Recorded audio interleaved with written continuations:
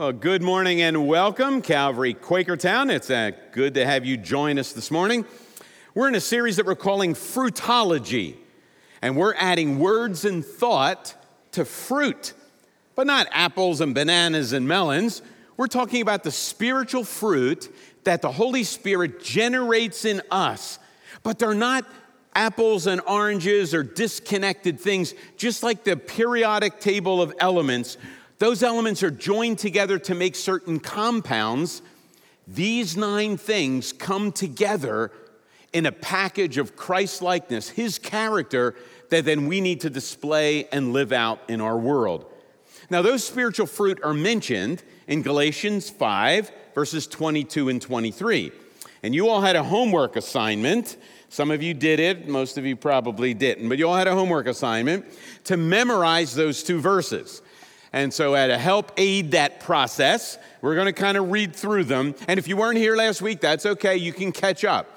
You have a better memory than the people that were here anyway, so you won't have any trouble catching up. We're going to read the 2 verses together. And remember, it would be a great benefit for all of us. Let's memorize the 2 verses. Therefore, we know the 9 elements that have to get linked together into the compound called Christ-like character. So we ready? Here we go.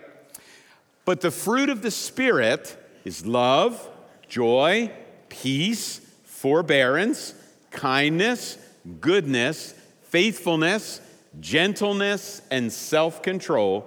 Against such things, there is no law. All right, we want to do a couple blanks again? All right, let's take some of those words out and see if you can get it, all right? I'm not going to help you. You do it. But the fruit of the Spirit is joy, forbearance, a little weaker, goodness, gentleness. Oh, I messed up. I'm even reading it, I mess up. All right, do we have more blanks or is that it? Oh, we even have more. Because pretty soon we're just going to have blanks on the screen about 3 weeks from now. All right, here we go. But the fruit of the Spirit is love, joy, peace, forbearance, goodness, and self-control. Against such things, there is no law. Very good. Well, this morning, we're going to talk about love. Love is the component, the element that we're going to look at today. And in some ways, it's not accidental or coincidental that love leads the list. Because love is the only characteristic in the list of 9 where the Bible says something like this. By this, all the world will know that you are my disciples. That's what Jesus said. By this, all the world will know that you are my disciples if you love one another. That's John 13:35. Notice, Jesus does not say, by this all the world will know if you have patience. By this all the world will know that you have self-control. Now, those things are really important, but he does say, by this all the world will know that you're my disciples if you love one another. So that's a pretty important characteristic, right? I had a Macintosh apple yesterday. Actually, I had 2. The first of those apples I sliced and had chunky peanut butter put on it as we got. That's the only way to eat an apple, by the way. And so let me ask you a really difficult, you're going to have to think about this, so you'll need to stop writing or whatever you're doing, all right? Where does a Macintosh apple come from? Where does it come from? An apple tree, right? Actually, a Macintosh apple tree, it wasn't a trick question. A Macintosh apple comes from an apple tree. And that's the point of the spiritual fruit. Jesus is saying, if you bear these characteristics, it proves that you're planted in me. If you're a follower of Jesus, as we continue what he started, we will be putting these fruit into play. Just like apple trees make apples, followers of Jesus produce this fruit. And love leads the list. Now I'm going to read to you the context of the verses, those 2 verses that we already read from Galatians 5, 22 and 23. And I'm going to read the context because it's rather interesting. So if you have your Bibles, turn to Galatians chapter 5. If you're using your phone or your tablet or something, find Galatians 5. And I'm going to begin reading in 16. And if you're not familiar with this section, you're going to see that Paul does a really interesting thing. Before he gets to the fruit that we should be producing, he talks about something else. So here we go, beginning in verse 16 of Galatians 5. Paul writes, "So I say, walk by the Spirit, and you will not gratify the desires of the flesh. For the flesh desires what is contrary to the Spirit, and the Spirit what is contrary to the flesh. They are in conflict with each other, so that you are not to do whatever you want. But if you are led by the Spirit, you are not under the law." Now he's going to give us another list, but not the good list. Look at this list. The acts of the flesh are obvious: sexual immorality, impurity and debauchery, idolatry and witchcraft, hatred, discord, jealousy, fits of rage, selfish ambition, dissensions, factions, and envy, drunkenness, orgies, and the like. I didn't ask you to memorize those verses, all right? Notice we have kind of another fruit list, right? Then he says, "I warn you, as I did before, that those who live like this will not inherit the kingdom of God. But the fruit of the Spirit is love, joy, peace, forbearance, kindness, goodness, faithfulness, gentleness, and self-control. Against such things there is no law. Those who belong to Christ Jesus have crucified the flesh with its passions and desires. Since we live by the Spirit, let us keep in step with the Spirit." You see what Paul's doing? He says, here is the stuff that you will naturally produce. Your flesh, that's kind of who you are in and of yourself, right? So if we do nothing, we will create that list. If you're not working at spiritual fruit, if you're not feeding on spiritual fruit, if you're not focusing on what Jesus has done, that's the stuff we will naturally make. Now, I put them in a few categories for you, right? So here are the categories of those weeds that we often produce. Sexual sin. Do you notice those? Immorality of all kinds. Have you noticed any sexual sin in the news recently? Yeah, that's what our hearts naturally produce, right? Religious sin we produce, right? That's in the list too, right? Whenever we put something other than Jesus into the center, then Jesus gets demoted, and whatever's in the center gets our primary allegiance. So it's not just sexual sin, sexual deviation. There's also religious sin and deviation. Then there's relational sin.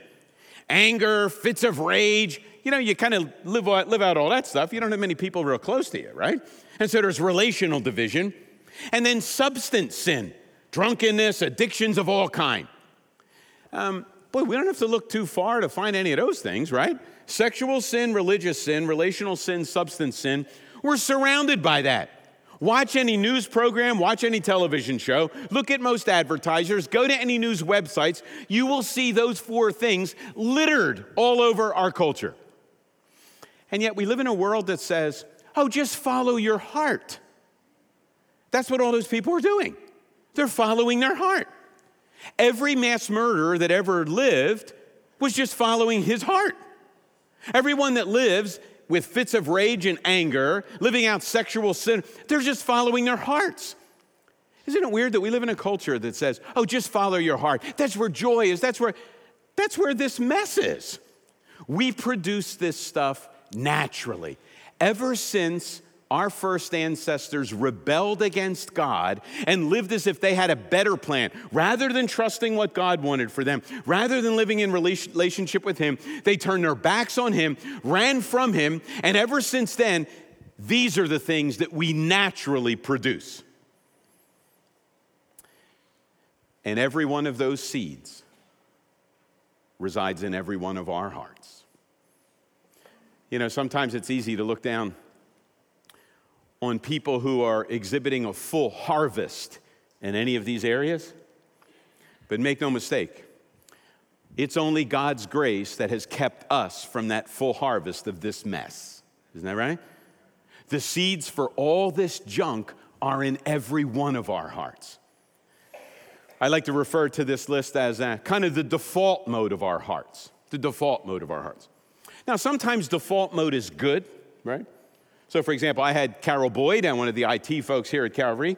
I had Carol Boyd make the default mode for my Word program Times Roman 12 as my type. So if anything ever goes awry, it automatically defaults to Times Roman 12. Because I like little serifs, right? I know I'm old. I don't know. I like serifs. And so New Times Roman 12, that's me. That's default mode now. But default mode's also bad. There's also bad default mode. The office phones here at Calvary Church must have the default mode that whenever you don't use the phone for a while, when you use it then, volume is at maximum volume. You ever have that? I mean, it'll blow your ear out. Everybody tells me I'm too loud anyway. You should hear me on maximum volume. So you pick up the phone every morning. Everybody's so loud. The ringer's so loud. You have to hit the down button 45 times just to get it back to a normal sound. That's default mode. Super volume. Maybe Bob Pringle will hear this and he'll change the default mode. Have you ever stayed at a hotel? Often the hotels have default mode on the TV stations. You ever notice that? And the default mode is kind of like the advertisement. So if you're at a Marriott, the default mode is for Marriotts. The default mode is for wherever you stay. And so you're catching the scores before you go to bed. You're watching ESPN. You turn the TV off after you get the scores, and it was a big Penn State win last night. It was a great evening. Anyway, you're watching the score. You go to bed rejoicing. You wake up in the morning. You forget what the channel for ESPN was, and you get the Marriott commercial. And you can't remember the ESPN station. Well, you go out for breakfast, you turn the TV off, come back in, turn it on, and you're back to the Marriott station again. That's default mode. And you know what Paul says? That list of junk is the default mode of our heart. So if we're not working against that, sexual sin, religious sin, relational sin, substance sin, they will automatically kick into gear. Those elements make up the default mode of our hearts. I can't think of another place where Christianity is more different than our surrounding culture. You've heard me say this before, but it's worth saying again. Our culture, it doesn't matter what television show you watch, what help you go to get, our culture says this: the real problems are out there, and the solution is in here, right? You need to look inside, follow your heart, be guided by your intuition. Yeah, is that what Paul says? No. There isn't a more radical difference between our culture and Christianity than right there. Our culture says the problems are out here, the solution is in here. The Bible says, no, you got it backwards. The real problem is in here. The problem is our hearts have been messed up by this virus called sin, and if we do nothing, that virus just grows and grows, and the seeds that were planted take root, and we produce a harvest of this mess. The solution is out there. The solution is Jesus, who comes to bring forgiveness, to give us his Spirit that then works against the virus so that we can produce the good fruit that God wanted us to produce from the beginning. See how that works? The default mode of our hearts. The seeds are all there, but the harvest is going to be nasty, dishonoring to God, brutal to relationships, destructive, dangerous. That's the default mode. We all fight against it. But then there's the fruit mode of the Spirit. The fruit mode of the Spirit. And a couple people probably were thinking, and I want to take a couple minutes to show you how this works. How does the Holy Spirit work with the Scripture? How do the Bible and Spirit work together? Well, if you just kind of keep going in the Bible, you're at Galatians, right? Then next book is Ephesians and Colossians. So let me share with you a couple of verses from Ephesians and a couple of verses from Colossians to make my point about how this fruit mode of the Spirit works against those seeds of default mode. So hopefully you're sitting there thinking, boy, if I do nothing, all those seeds are going to germinate, they're going to produce harvest, and we've all produced some little harvest in our lives, right? So I don't want to do that. How can I work against it? How can I get in step with the fruit mode of the Spirit rather than that default mode of my heart? Okay, well, here are a couple verses from Ephesians 5. Now, check it out. Do not get drunk on wine, Paul writes, which leads to debauchery. Instead, be filled with the Spirit. And if you're filled with the Spirit, here's what happens. Speaking to one another with psalms, hymns, and spiritual songs, sing and making music in your heart to the Lord, always giving thanks to God the Father for everything in the name of the Lord Jesus. So let me categorize those for you. Here's what Paul says. If we're filled with the Spirit, not filled with default mode, if we're filled with the Spirit, we will produce these things. And let me categorize them for you again. We will produce worship, singing psalms, hymns, spiritual songs, right, to God, worship. We will produce service, a lot of things, serving, loving, caring for other people. We will produce thanksgiving. We'll be living thankful lives, right? It's all right in the list. Worship, service. What's the other thing? Service. And we're living those things out in the Spirit as we're going. Worship and service. And the last of them, it's not up here, the last of them is submission. You know, some of you kind of freak out over those submission passages, right? You know, don't exasperate your children, parents, wives, submit to your husbands. But you notice those submission passages, they come in Ephesians and Colossians. They always come after being filled with the Spirit, and they come after being filled with the Spirit, and we're all supposed to be submitting to one another. So we have worship, ministry, thankfulness, and a you first kind of life. They're the results. So if you want to be filled with the Spirit, worship, service, thankfulness, submission. There they are. How do you get them all? Well, you're filled with the Spirit. All right, next slide from Colossians. Let the peace of Christ rule in your hearts, since as members of one body you were called to peace, and be thankful. Let the message of Christ dwell among you richly, as you teach and admonish one another with all wisdom through psalms, hymns, and songs of the Spirit, singing to God with gratitude in your hearts. And whatever you do, whether in word or deed, do it all in the name of the Lord Jesus, giving thanks to God the Father through him. Now, all the results kind of sound exactly the same, don't they? Worship, service, thankfulness, and then submission follows. Worship, service, thankfulness, submission. They follow. But what's the cause in Colossians? The cause in Ephesians was, be filled with the Spirit. The cause here is, let the words of Christ, the message of Jesus, rule in your hearts. You know what the word rule there is? The word for umpire, right? They had games back then. Let the word of Jesus, the word about Jesus and the words of Jesus, let them umpire in our hearts and will produce those same results. You know what that means? That means the Bible and the Spirit always work together. They never work independently. Think of it this way. The Bible tells us what, the Spirit shows us how. The Bible tells us what we should be doing and feeling and thinking. The Spirit gives us the energy to live out the what with the how. They always work together. If you have the Bible without the Spirit, you'll be crushed because you're not able to do what the Bible says. If you have the Spirit without the Bible, that energy will be misdirected, and the seeds will still be producing the harvest. The Scripture and the Spirit always work together. So a little word of application before I move on. So if you really don't want that default mode stuff to reap a harvest in your life, and you really want that fruit mode of the Spirit to produce, that means we really do have to spend time in the Bible. And let me say it like this. I don't know too much Korean language. I know a bunch of Korean food words. I know bulgogi, kalbi, japchae, kimbap, kimchi. I like Korean. I know lots of Korean food words.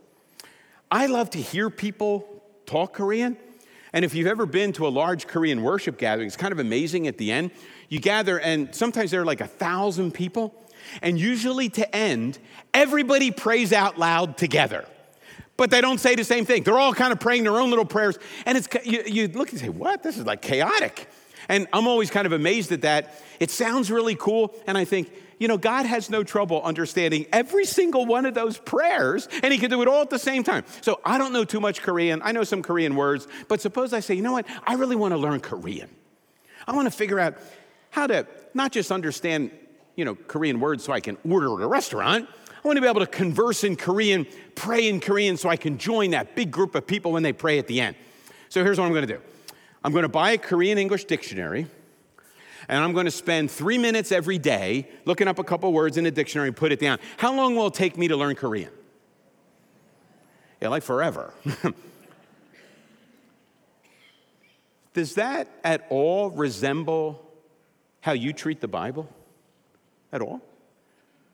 30 minutes on a Sunday morning, get together and hear somebody talk about the Bible? 2 or 3 minutes a day, reading a verse here, a verse there. You're kind of in the God people dictionary trying to figure out a couple words here and there. You're never going to learn Korean that way. And I have this sneaking suspicion we're never really going to understand how the Bible fits together and how the Spirit can speak if that's all that we do. Now, look, I'm not saying that I have to put any of you on a guilt trip. I'm just saying if the Spirit and the Scripture are always working together, then we need to be kind of regularly reading the Bible. Take a few minutes every day, put your butt in a chair, read what it says. Make sure you're here when we're talking about the Bible. If you want, join a small group, a home group, go to an ABI, go somewhere to hear more about the Bible, interact with people thinking about the Bible. The Bible tells you what, the Spirit tells you how. They have to go together. Don't trust your own ability and self-discipline to be able to produce that stuff. Trust Jesus and His Spirit to energize you to do it, but you have to have the railroad tracks to run on, and that's what the Bible does. Spirit and Scripture together, working in fruit mode to produce the good list. See how that works? All right, well, our topic this morning is love. So we're going to talk a little bit about love. Love mode of the gospel. By this, all the world will know that you're my disciples if you love one another. Our world is enamored with love. You know the songs as well as I do. In fact, I brought some lyrics this morning from love songs. I'm not going to sing them to you. You can thank me later. But I'm going to read you some of the lyrics. And here's the point I want to make with the love song lyrics. The authors of the love songs know something about love. When you resonate with the lyrics, that's because something inside of you knows something about love.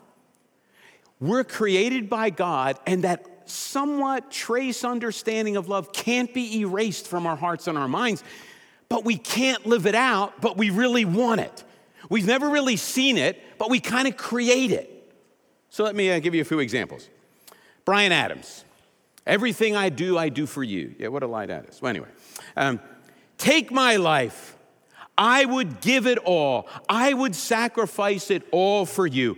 Everything I do. Oh, everything I do for you. Everything I do, darling. You will see it's true. You will see it's true. Yeah, you'll see it's true. Everything I do for you. Wouldn't you love to be in love with somebody who does that? Everything I do for you. Now, you're not married to somebody like that, and you're certainly not somebody like that. But notice, the lyrics that strikes us, right? Yeah, that's right. I want to be in love with somebody like that. Here's another one for all you country fans. George Strait. I cross my heart and promise to give you all I've got, to make all your dreams come true. In all the world, you'll never find a love as true as mine. What a crock. I mean, can you make all anybody else's dreams come true? But you know that that's true, right? When he sings that, you say, yeah, I need somebody to love me to make all my dreams come true. And then rather than look at ourselves, and we're not doing that for someone else, we take the lyrics and say, that's what I need. I need somebody to make all my dreams come true. I've never seen it before, but I need a love as true as mine. Let me ask you, if we're just accidents, right? We just kind of came out of the primordial ooze here somewhere, lots of time and a cosmic accident, why is there this trace in every one of our hearts and minds about what true love is? Where'd that come from? You can't explain it if you believe that we're just accidents. But George Strait sings, Bryan Adams sings, and we say, that's right. That's what I want. That's what I need. Oh, I'm not done. Here's another one. Bon Jovi. I'll be there for you. I'll be there for you. I'd live and I'd die for you. Oh, it gets better. I'd steal the sun from the sky for you. He's going to suspend the laws of physics. Words cannot say what love can do. I'll be there for you. I mean, don't you want somebody to steal the sun for you? Rather than steal it, I want somebody to keep it out all year round. Like in the winter, that's what, like if Bon Jovi could do that, I'm signing up for more of that. Here's one of my favorites, Sarah Evans. If I had to run, if I had to crawl, If I had to swim 100 rivers just to climb 1,000 walls, always know that I will find a way to get to where you are. There's no place that far. I mean, that's good, right?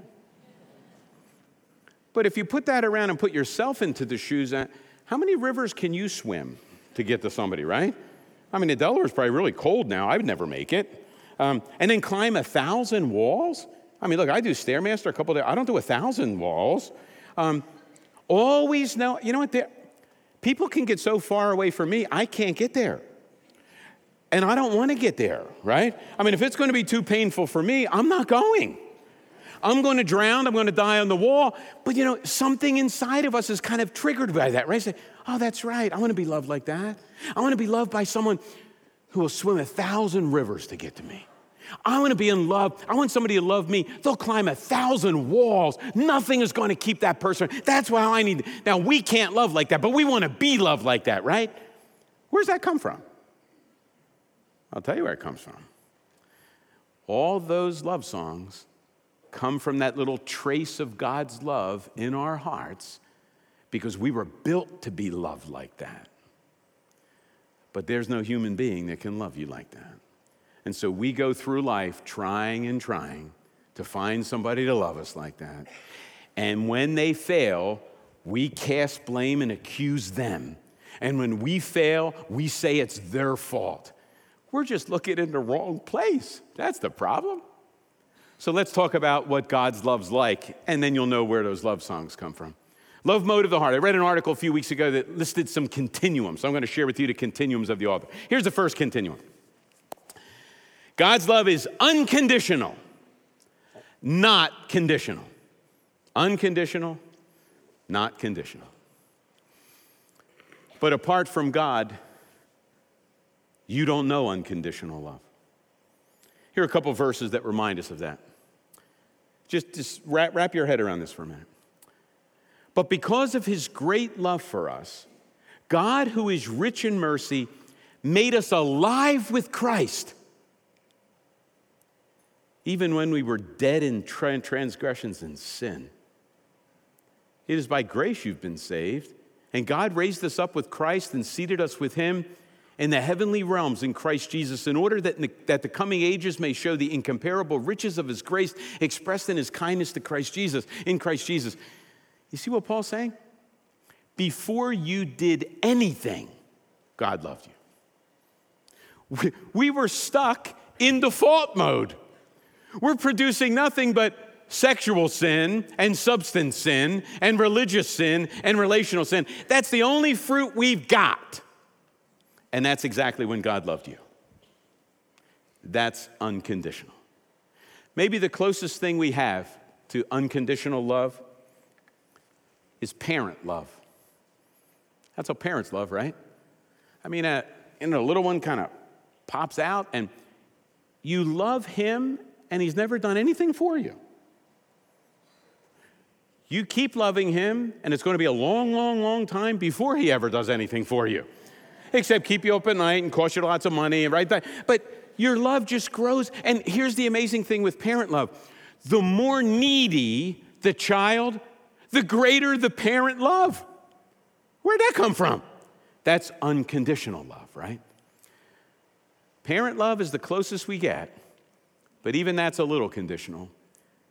But all the other love we know in this world is very seriously conditioned, isn't it?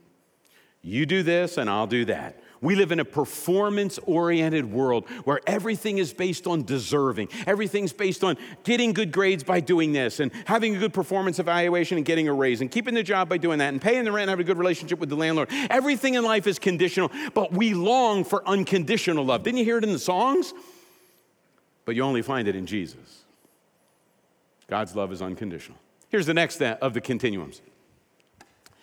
God's love is continual, not circumstantial. Every other love we know is kind of circumstantial. And I don't mean this to be kind of a guy thing. But most of the guys I know, and certainly me, maybe this is more true of me than any guy, I don't know. I kind of love, care, am nice to people by convenience. I tend to think I'm a pretty nice guy. Yeah, but I'm not going to go out of my way to show you how nice I am. But if I happen to cross your paths, I'll say hi to you. I'll help you if I can. But I'm not going to make too big of a leap to go find you. It's going to be circumstantial. So I'll love you and care for you and say nice things if it fits my schedule, if you happen to be in my proximity, if you're kind of in the area and you come out of your way and say, Charles, could you do this? Yeah, if it doesn't take me too long, maybe I'll be able to do it. Can let me just, yeah, if I have more money in my pocket, maybe I'll give you a little bit of money in my pocket. You see, it's all circumstantial.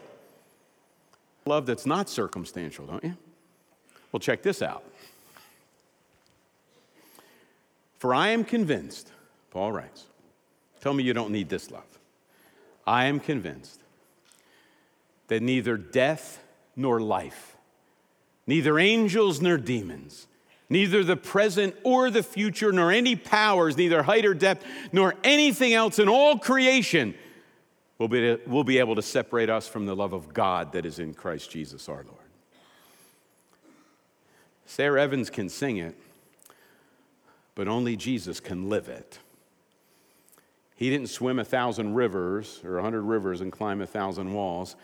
He became a human being and lived the life you should have lived, and he went to a cross and died the death you should have died, and that's a whole lot more than swimming rivers and climbing hills, and he did it for us. Now he says, nothing ever will be able to separate my love from you, ever. That's continual, not circumstantial. One more. God's love is sacrificial, not beneficial. You know, if you're like me, you've become pretty adept at cost-benefit analysis. I'm pretty good at that. I can do that in my head very quickly and very well. Over here, I list all the costs, things it's going to cost me, time, energy, money, right, all this kind of stuff, things I want to do. Over here, I list the benefits of what I'm going to get out of this deal, right? So, and what do you do? You do the same thing I do. If the benefits outweigh the cost, you're in. If the cost outweigh the benefits, you'll volunteer somebody else. Isn't that right? You do a cost-benefit analysis. Yeah, here's the question. What if Jesus did that with us? Look around the room. This is what he gets for his sacrifice. This is it. Yeah, thank God. His love is sacrificial, not beneficial. It can't be said better than this. Jesus himself said, greater love has no one than this, that he laid down his life for his friends. And that's what he did.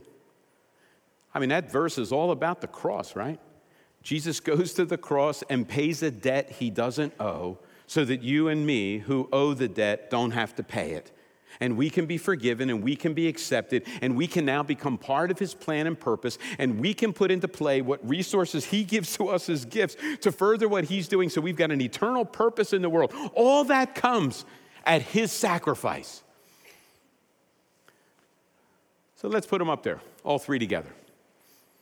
Let me ask you kind of a convicting question. I had to do it this week, so I'm going to ask you to do it. In your head or on your paper, whatever you're up for. You put an X on each of those lines where your love would most likely fall. Is your love more unconditional or conditional? Is your love more continual or is your love more circumstantial? Is your love more sacrificial or is your love more beneficial? Where do the X's go for you? So what do we have to do? Remove the conditions, resist cost-benefit analysis, and remember that the love you were built for and the crazy artists sing about can only be found in Jesus Christ. They feel the traces of it. We can experience the realities of it. That's the gospel, friends. And Jesus said, now, you go do likewise. As I have loved you, you go love the people around you. Let's pray. Father, we give you thanks for this love that we experience the traces in our heads and our hearts, but we can't find anywhere other than Jesus. Lord, thanks for pointing us to him. And thanks for showing us and helping us live out the reality of that love in our lives as we share it with other people. We pray in Christ's name. Amen.